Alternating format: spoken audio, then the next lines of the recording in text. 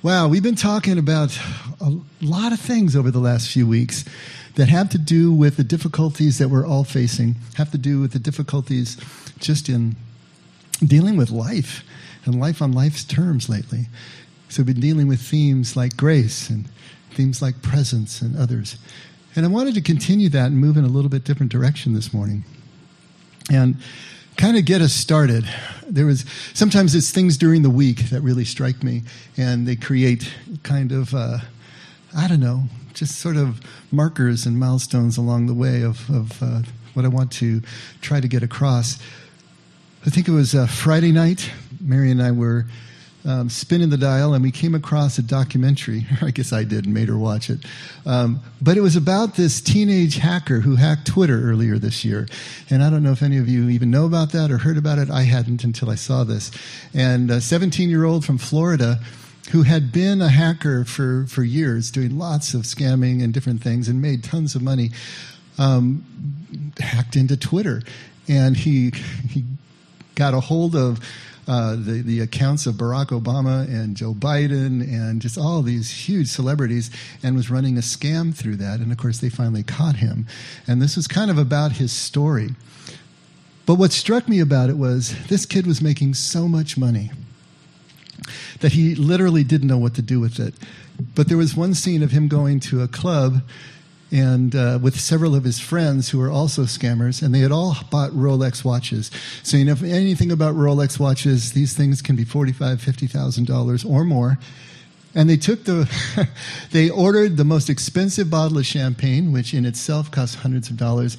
They held their arms out and they poured the champagne on the Rolex watches. Now, I'd never seen anything like that before, and it was kind of breathtaking if you think about it. Not only in the extravagance of the money that it represented, but in the total disregard for what that money represented. It was amazing to me. And what came to mind were actually Judas's words when he said, hey, that could have been sold and given to the poor, And of course, Jesus rebukes him for that. But in this case, there was really no saving grace to what they were doing. I'm just thinking, wow. How do people, especially so young, 17, get so far off track in terms of their view of life? The sensibility they have toward getting through life, maybe is a better way to put it. Then yesterday, I got an email from a couple that have been friends of Marion and mine for years now. And they themselves have been 40 years in ministry work and music and so on and so forth. And the email was that they wanted to start simplifying their life. They've been talking together and they realized they really need to simplify. And one of the things that they were going to do is shut down their nonprofit, their 501c3 organization. And when you do that, any of the proceeds that are left in the account have to be distributed to another 501c3, and they were offering that to us to the effect, which was great. But as I was answering the email and thinking about this, I'm thinking, wow, look at the difference between these two poles. One of them who doesn't know what to do with the money and just blows it, literally burns it.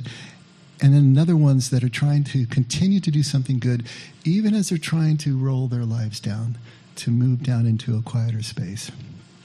How do we come to see life so differently? And when you think about it, we're all trying to do the same thing, aren't we? We're all trying to figure out how to live life well. I guess we're trying to figure out how to live the good life, quote unquote, but look at how differently we define what good life means, what living well means. I've been thinking about that. And I think it has something to do with the metaphors that we use. Because sometimes big abstract concepts like the good life, like even success or living well, if you just try to define that, it's difficult. But metaphors allow you to be able to non-verbally speak right to your emotions. To non-verbally, an image can bring something maybe even to your subconscious that clicks, that allows you to see a way forward, to conceptualize in a way beneath your mind that does all of the the calculations and the differentiations and all of that. It just gives you a sense of what this thing is about. Metaphors are really powerful. They get under your skin. They become interwoven with your sense of reality. And in fact, they actually can shape your perception of reality if you allow them really in. Very powerful, for better or worse. So we've got to pay attention to our metaphors, the ones that maybe we don't even realize that we're using or are in place for the basic things of life, as in how do we view life, which means we need to take the time to identify the metaphors that we're actually using, because they are shaping our perception of reality, allowing us to move into these so different places. So for a 17-year-old hacker, the good life is what? Las Vegas, man? Is that the metaphor that he's got for the good life? The money, the celebrity, the power, the recognition, is that the metaphor that he's using, or something like it? That once it's in place, once it's really ingrained into his psyche, that everything is justified to get to that place, to get to Las Vegas? And for a couple with 40 years of ministry under their belt, the good life is what? I'm thinking Piedmont, South Dakota. How many of you have heard of Piedmont, South Dakota? I see no hands coming up. The reason I bring up Piedmont is that Marion and I had a couple of friends that we were really good friends with about 15 years ago, and they got so, I guess, spun around, disillusioned, and burned out with their lives, their work, their jobs, Southern California, that they sold their condo, they sold everything they could sell, put the rest in storage, and got an RV. And they said, we're just going to drive across the United States, visit people we haven't seen for a while, and see if there's some place that we want to live. And they did that. They went north up to the northwest, and they cut across, and they got as far as Piedmont, South Dakota. And that's where they've been for the last 15 or so years. And it's rural, and it's near Rapid City, but it's outside. At the last census, it had a population of, are you ready for this? 222. And if you look at her Facebook page, she's got horses, and it snows, and it does this. It's right at the foot of the Black Hills. It's near Rushmore, and it's a completely different life, and they love it. And so for a 40-year-old couple in ministry, if the metaphor for their life, or the one that they're moving into, is Piedmont, South Dakota, then what is that telling us about what they're looking for? As opposed to the money and the power and the celebrity, the glamour. How about simplicity? How about humility? How about simple connection? In the busyness and the trying to keep everything afloat, they probably lost a real sense of connection, and they're trying to get it back. Don't you want to know how to live life well? I mean, I do. Do you have a good definition of what the good life and living well is? Do you have a sense of what your metaphor is? If you don't know what your metaphor is, look at the things that you chase. Look at the things that you put in the priority in your life. Where do you spend most of your time? That's going to tell you. Are you tending toward Las Vegas? Are you tending toward Piedmont? Are you somewhere in between? And if we believe that this good life, if living well, has got to have a spiritual component, has got to be connected with our spirituality and spiritual principles, then our metaphor needs to reflect that as well. And as soon as we move into spiritual areas, we've got to use metaphors. The spiritual language is metaphor, because you can't approach spirituality directly. There's no way to be able to do that. These principles are not cognitive. They're extra-cognitive. They stand outside of everything that we would use to describe them. And so metaphor is the only way that we can actually take a look at what living life looks like, what the good life looks like in God's eyes, in the Father's eyes. Jesus' metaphor, Jesus never answers a direct question. We've talked about that over and over again. Jesus never tries to describe this life that he is trying to model, live, and show in anything except metaphor. And he gives those metaphors that will speak non-verbally directly to our spirits to give us something that we can really use. Jesus' metaphors evoke the experience of living well, of the good life in God's eyes. And of course, Jesus has a central metaphor for a life well lived. We've talked about this over and over again. You have to. If you're really going to talk about Jesus in any serious way, you've got to talk about the kingdom of heaven or the kingdom of God. This is Jesus' central metaphor for a life well lived. In his language, in Aramaic, Malkutha Dashmaya, or Malkutha Dalaha, kingdom of heaven, the kingdom of God. And we've talked about this over and over again because we misunderstand. And Jesus knew that the people of his day would misunderstand. And so he gives this central metaphor. And he understood that words would tell part of the story. Because Malkutha does not mean a kingdom in the way that we think of kingdom, a territory or a place. The closest English word that we have to the idea of Malkutha is reign, R-E-I-G-N, as in the reign of the king or the reign of the queen. It's the principles by which the king rules. So it's not a place, but it's a quality of life, a quality of relationship between the king and the king's people. And in that quality lies everything that Jesus is trying to get across to us. But Jesus still knew that the people would misunderstand, both then and I suppose now as well. Every generation misunderstands. For the people of his time, they were looking for a physical kingdom, a political kingdom. For us now, we think of kingdom as heaven of the afterlife. And for Jesus, it's neither. And it's sort of both at the same time. Got to get away from that dualistic thinking. It's not either or, it's both and at the same time. He knows that we're going to misunderstand, so he gets right to work. He just doesn't give that one central metaphor and think that that's really going to do the work. That's really going to get this across. His whole ministry, if you really look at it, is the teaching and the showing and the living of the kingdom of a life well lived in God's eyes. Now, we've been taught not to mix metaphors, right? You don't mix metaphors because it weakens the idea. Weakens the image that you're trying to get across. You know, kind of like saying, you're not the sharpest cookie in the jar. Well, that doesn't make a whole lot of sense, right?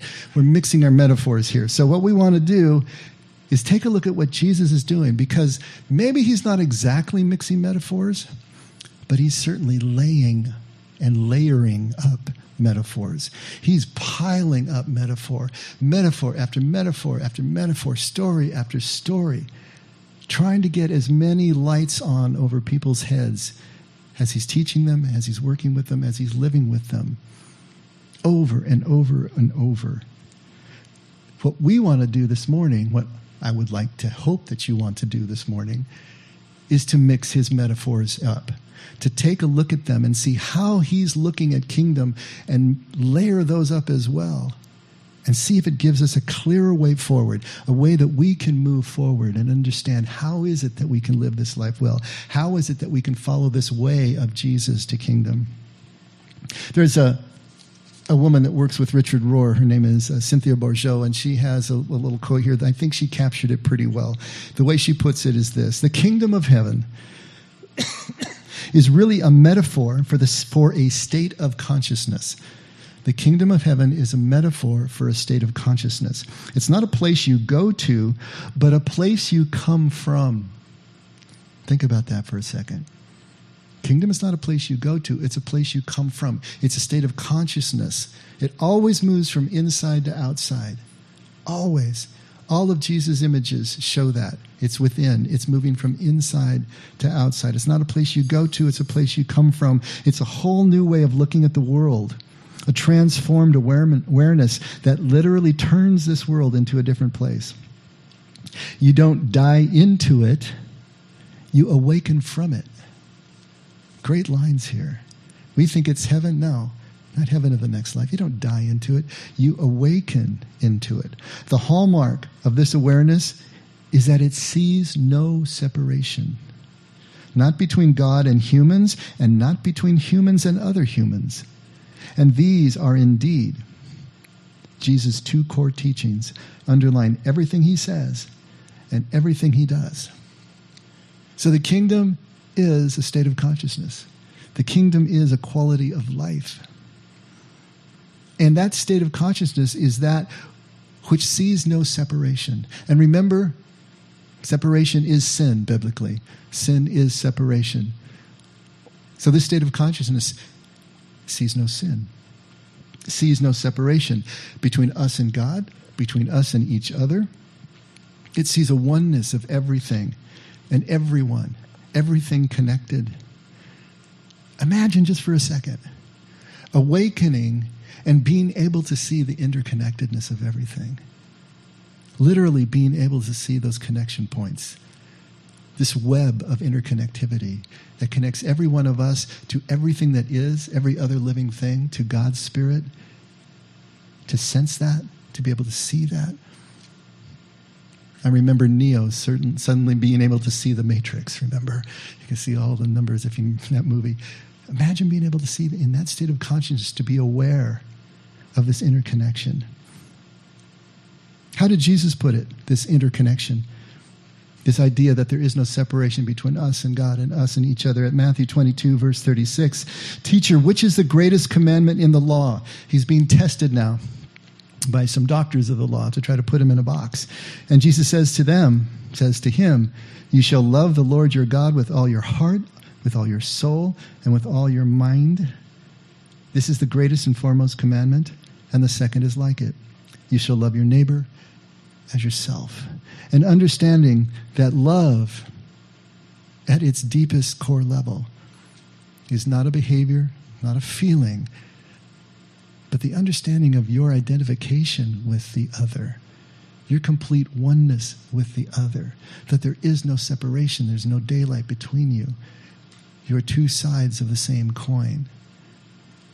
Once that identification, once that oneness is perceived, everything flows from that. How do you treat yourself? You'll automatically treat the other because they're an extension of yourself, essentially. Love God that way. See no disconnect. See God and you as one. See your neighbor and you as one. New consciousness, seeing the connection, moving into kingdom. Love is the consciousness of kingdom, if you want to think of it that way. Love is the engine of kingdom. It's what makes it go. It's what sustains it.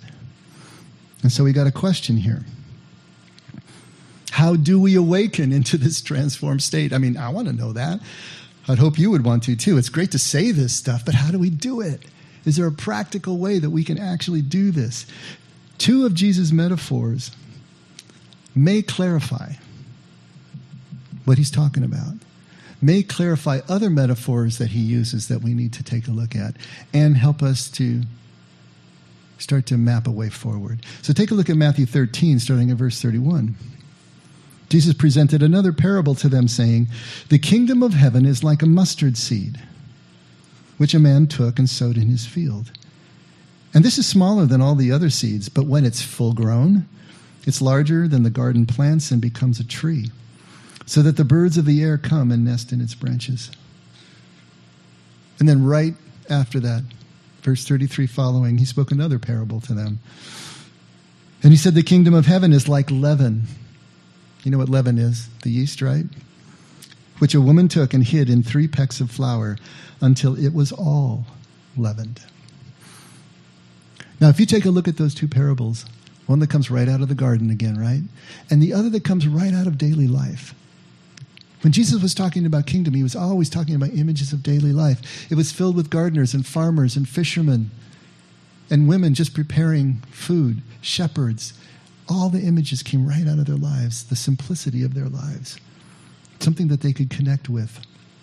And when you take a look at these two, what is the commonality between the two of them? Both the seed and the leaven start as something tiny, something hidden, something actually invisible to our eyes, and then grows to huge proportions, grows in a way that can't be controlled, can't be contained. The mustard seed, as a plant itself, is a seed that germinates almost immediately. As soon as it goes into the water and gets the right conditions, it germinates and it grows really fast.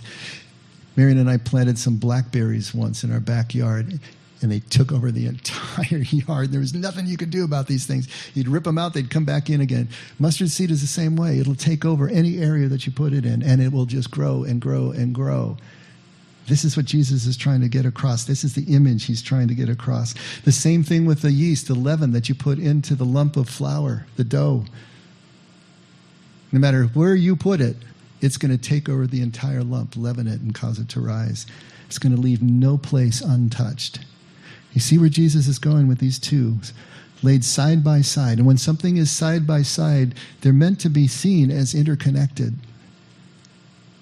There is a quality to kingdom that is a now and also a not yet. Now, we've made a big deal about always talking about kingdom as being right now. And that's true, obviously. Kingdom is right now. But at the same time, it's not yet. And this is something maybe we haven't spent enough time on. I think it was enough to try to pull the pendulum back from the not yet just to get it somewhere in the middle. But now we got to talk about the not yet part as well. Kingdom and life well lived are experienced in two ways at the same time. And both are critical to being able to experience the fullness of kingdom. First, it's as something that is unseen, deep within. But it's also as something big that's coming. Something big that's becoming. Something now and something always coming at the same time. Here's another paradox. Here's another both and that we need to deal with. Life is full of both ands. Jesus' message is made of both ands. To be able to see things unitively, to be able to see things as one thing, that's that raised consciousness. Always trying to get us to break down our ideas of either or, this and that. Because our nature is to pick one or the other. It's either all now or it's all then. But it can't be both at the same time, right? And yet kingdom and a well-lived life requires both. To keep that paradox and hold it in one embrace. So with that in mind, let's take a look at a couple other metaphors. Jesus gives us the metaphor of the child, right? Take a look at Matthew 19, starting at verse 13. The little children were brought to Jesus that he should put his hands on them and pray. So imagine this scene in the village. Jesus is teaching, and the mothers come up with their children, and they want Jesus to put their hands on it, put his hands on them, to pray for them, to bless them. But his handlers, the disciples, rebuked the mothers, sent the children away. And Jesus is incensed, of course, and he says, allow the little children to come to me. Do not forbid them, for of such is the kingdom of heaven. Now, I don't know how it's reading for you right now on the screens. You know, Brandon probably used the NASB. I read from the King James. But the truth of the matter is that if it says the kingdom belongs to such as these, the word belongs is not in the original text. The original text literally says the kingdom of heaven is of this sort. Jesus is making a direct metaphor here. He's making a direct statement here, even. The kingdom of heaven is this child, is this person who lives this way, who understands and perceives this way. The kingdom doesn't belong to them. They are the kingdom. We got to get that connection. They are the kingdom. And when we think about the word that Jesus used that I've said over and over here, the talia of the Aramaic language, it's not just child, but at the same time that word means the bondservant or the domestic slave. And so when you put the two of those together, we've talked about how that completes the idea of someone who's living in kingdom. Someone who has the absolute dependence and the wonder and the energy and seeing everything for the first time quality of the child, but lacks the volition, lacks the ability to choose of the servant. The servant has the humility and the service that he or she chooses to do. But now looked at through the lens of the mustard seed and the leaven, we see also that the child is now, the servant is still not yet. The servant is yet to come. The child can grow into the servant as he or she develops. But that's up to the child, isn't it? That hidden place, if that's going to move forward in a way that gives birth to the servant. Now, and still not yet, but retaining the qualities of both at all times. The other metaphor that we've used and talked about, that Jesus used, that we've talked about so much, is about the Hebrew bride. We've talked about her a lot in here. We talked about the Hebrew wedding tradition where there was a betrothal, which was as good as a marriage in the sense that you needed a divorce to get out of it, that marriages were arranged, that most of the time brides and grooms didn't even meet each other until the day of their betrothal when the marriage was already, in place. But that there could be a year to 2 years before the actual wedding took place and the marriage was consummated. And the young bride, who was probably only 12 or 13 years old, actually started her new life as the head of her own household, to have children of her own. A brand new life that she could only imagine. And in that year or 2 years of betweenness, between the betrothal and the marriage, how is she supposed to live? Between what's now and what's not yet. Between the betrothal and the marriage in this space. And since Israel was understood as the bride of Yahweh and the church has been understood as the bride of Christ, we are seeing ourselves literally in that betweenness. This life right now is in that betweenness, between now and not yet, between betrothal and marriage, between birth and death. This space that we're all occupying, the only space we'll ever occupy breathing in these bodies, is always in that state of betweenness, now and not yet. The necessity of the bride to maintain the sense that even as she anticipates her new life to come and all that's going to mean to her, it'll come at the expense of the life that she has now when she leaves her family, the only family she's ever known. It's to stay present, to stay completely absorbed in these relationships, even as you sweetly and excitedly anticipate the life to come, now and not yet. That's the awareness that Jesus is talking about, that everything is one thing, everything connects. But once again, how does she do it? How does the bride achieve that? And see, I think this is where we have to return to the metaphor we talked about last week, the metaphor of the gardener. And I was talking to somebody yesterday, a good friend of mine, and he said, I was thinking about your message last week, and you were talking about the gardener, but it's really not the gardener, it's the farmer. The farmer is the one who has to get up every single day and do the things you're talking about. Gardeners here, they just they do it. It's a hobby, And he was right. I chose to focus on gardener rather than farmer because when we think of farmers now, they're big industrial sort of things. Like they got tractors and trailers and all this kind of stuff, and big combines, and it's a big business, agribusiness and all of this. And the gardener is still the simple image of one person tending the soil. But he's right. In our culture, the gardener is more of the hobbyist or the dilettante. And so here's the thing that we need to understand. If Jesus' metaphor is going to work for us, whether you use gardener or farmer, it has to be a subsistence gardener or farmer. You know what I mean by that? It means they are living off of what they grow, that what they grow is essential to their subsistence, to their lives. This means something to them. If their crops fail, they're in a world of hurt. When you take a look at all the festivals of the ancient world, you know what those were? They were agricultural festivals. They were praying that God brought the rains. They were praying that God took the rains away. They were praying that God gave enough sunshine and everything so that their crops wouldn't fail, because if they did, they were dead. We have no clue as to what it meant to put a seed in the ground and pray that it grows. And to have to get up every single day to make sure that everything is just right, that nothing goes wrong, that nothing impedes that harvest. So yes, my friend was right. Gardener's probably not strong enough, but I think you get the point now. I like the image of the ancient farmer, the one who is tilling his own soil for his own family, and to barter and trade with for other things that other people are producing in his village, in his town. But yes, this idea of the gardener has to be the subsistence gardener.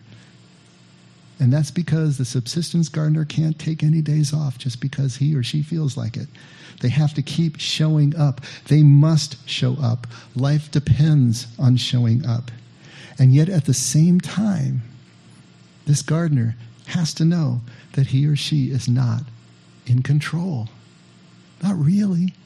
As much work as they do, as much as that showing up on a day-to-day basis happens, they're still not in control. This is what we read last week, Mark 4, verse 26. And Jesus was saying, the kingdom of God is like a man who casts seeds upon the soil. And he goes to bed at night and gets up by day, and the seed sprouts and grows. How? He himself does not know. The soil produces a crop all by itself. First the blade, then the head, then the mature grain in the head. But when the crop permits, he immediately puts in the sickle because a harvest has come. He does all the prep work. He brings everything together for the possibility of growing. But then all he can do is go to bed and go to sleep. Because what happens in that hidden tiny place, that invisible place under the ground, he knows nothing about. But as soon as it matures, then he flies back into action and takes the harvest. This is what Jesus is trying to get across to us. We're not in control, even though the daily work and the commitment and the dedication that it takes has to be disciplined and absolute. But still there's a sense of humility, of dependence, of vulnerability, of gratitude, and simply living a very simple life. This is how we can live well. This is how we can live with a minimum of fear. This is how we can live with a maximum of presence to what we're actually doing. This is how we can live with trust. And this is how we can live with gratitude. To have that daily discipline to show up to the smallest of things. To do the diligent work, but still realize we're not in control. The most important things, the real miracles of life, the things that we depend on, happen while we're sleeping. To show up every day to simple principles. It's what we dedicate ourselves to when no one is looking, when no one is recognizing our work, when no one is rewarding us for the things that we do, but we keep showing up anyway because it's who we are. And we know that these things are important. And it doesn't matter who sees or who doesn't see. We wouldn't be happy if we weren't showing up and doing what we know how to do every single day. Another one of Jesus' metaphors that we don't get in the way that I think it was being delivered is right at Matthew 5:9. This is right in the beginning of the Sermon on the Mount. The Beatitudes, Jesus says, "Blessed are the peacemakers, for they shall be called sons of God." Now, what do you think about when you think of a peacemaker? Maybe you think of shuttle diplomacy. Maybe you think of diplomats going and helping nations be able to resolve their disputes. Maybe you think of someone who flies in and breaks up a fight. There's lots of things that we can think about in terms of what a peacemaker is to us in our culture. And a peacemaker tends to be celebrated. A peacemaker tends to be recognized and seen as a wise person and maybe even a savior of sorts to be able to save us from the conflict. But when you look at the two words that make up our compound word peacemaker, the first is shalom. And we've talked about this over and over again, that shalom doesn't simply mean the absence of conflict. In fact, it's included, but it sort of is a byproduct. Because shalom is the greatest amount of health and healing and connection and community and prosperity that is possible in a person's life. That's why in Hebrew and Aramaic it's used as the greeting, shalom, shlama. both hello and goodbye, like aloha, same idea. You're wishing the person the greatest amount of resources and health in their lives. That's shalom. And maker, lavde in Aramaic, doesn't mean one action, one spectacular action. It's referring to regular actions. And if you go into the roots, what do you see? You see images in the roots of this word of planting and tilling and harvesting. We're right back to the agricultural metaphor of the subsistence gardener. It's about action that someone does regularly, showing up day after day, dedicated and consistently working for the greatest amount of health and peace and connection possible in their circle of influence. That's the peacemaker. Same exact image, taking us right back to the subsistence gardener or the farmer. You know, when you think about our culture, we're kind of a bucket list kind of people. We have a bucket list sort of mentality. Maybe the bucket list is our main metaphor sometimes for life. You hear people they have a bucket list. All these things that they want to do before they die. You know, it's usually going traveling. It's maybe doing an extreme sport. It's something. Maybe you want to climb Mount Kilimanjaro. Maybe that's on your bucket list. You know. Now, if you're really a mountain climber, it's something you're training for all the time. It's something that you're doing all the time. If you go and climb Mount Kilimanjaro once, you're sort of really a tourist. You're not a mountain climber. And the truth of the matter is, we are not defined by the things we do just once. We're defined by the things that we do every single day, day in, day out. The things that we just can't wait to get to in the morning. And even if we feel we don't want to get to them anymore, we show up anyway because it's who we are. That's what defines us. We want to keep looking to the big things, the spectacular things, the big score. That 17-year-old hacker, make the big score. Or the big revelations, if we're talking spirituality here. We want to get the big download. We want to have the prophecies. We want to have all this stuff. We're back to a Las Vegas metaphor. But we're not defined by what we do once or the spectacular things. We're defined by what we do every single day. To show up every day, to do the things that peace really requires, the connection and the service. To admit that we are powerless. We are powerless to make becoming happen. We can't do that. We can't rush it.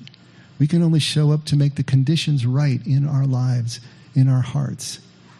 But that's not under our control. It happens while we're sleeping. If we can start to live this way, it'll keep us grounded now as gardeners, as brides, as servants, but containing and retaining all of the wonder and the delight of the child at the first signs of growth that he or she would see when that first blade pops up above the ground. That sense of wonder when we awake and see that everything is connected. Kind of like a child at Christmas morning coming down to open all those presents. That kind of wonder connected to that kind of discipline. Willingness to do the insignificant things and just show up day after day after day. Do we want to live the good life? Do we want to live our life well? We need to change our metaphor. And we need to identify the metaphor that we're using. We need to move from Las Vegas to Piedmont, and then we need to understand how we balance the two, to live simply but live consistently at the same time. There was a line I heard, practice slow, learn fast. I think that's pretty good. Can we learn to live slowly, simply, but with always the understanding of the suddenly that can happen at any moment, that can change everything? That's kingdom. That's where Jesus is trying to take us. In a life like that, lived like that, there's always a sense of wonder and anticipation, even in the most difficult moments. Let's pray.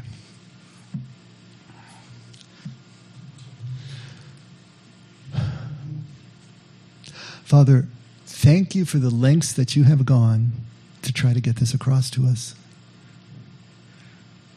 Thank you for every model in our lives. Thank you for every teacher. Thank you for your word. And thank you for Jesus' constant actions and attention to every detail of his way. Help us to be as detailed, as consistent, as disciplined. Help us to let go of the need for the big score. Help us to let go for the need for a big revelation, the need even to be recognized for the things that we do, that we can just show up because we know it's where we belong. And we are increasingly understanding it's who we are. Help us to be farmers and brides and children and shepherds and fishermen. Help us to find our metaphor that allows us to get up each day and see the connectedness of you and everything. Thank you, Father. Never let us forget we can only love because you loved us first. In Jesus' name, amen. Let's all stand.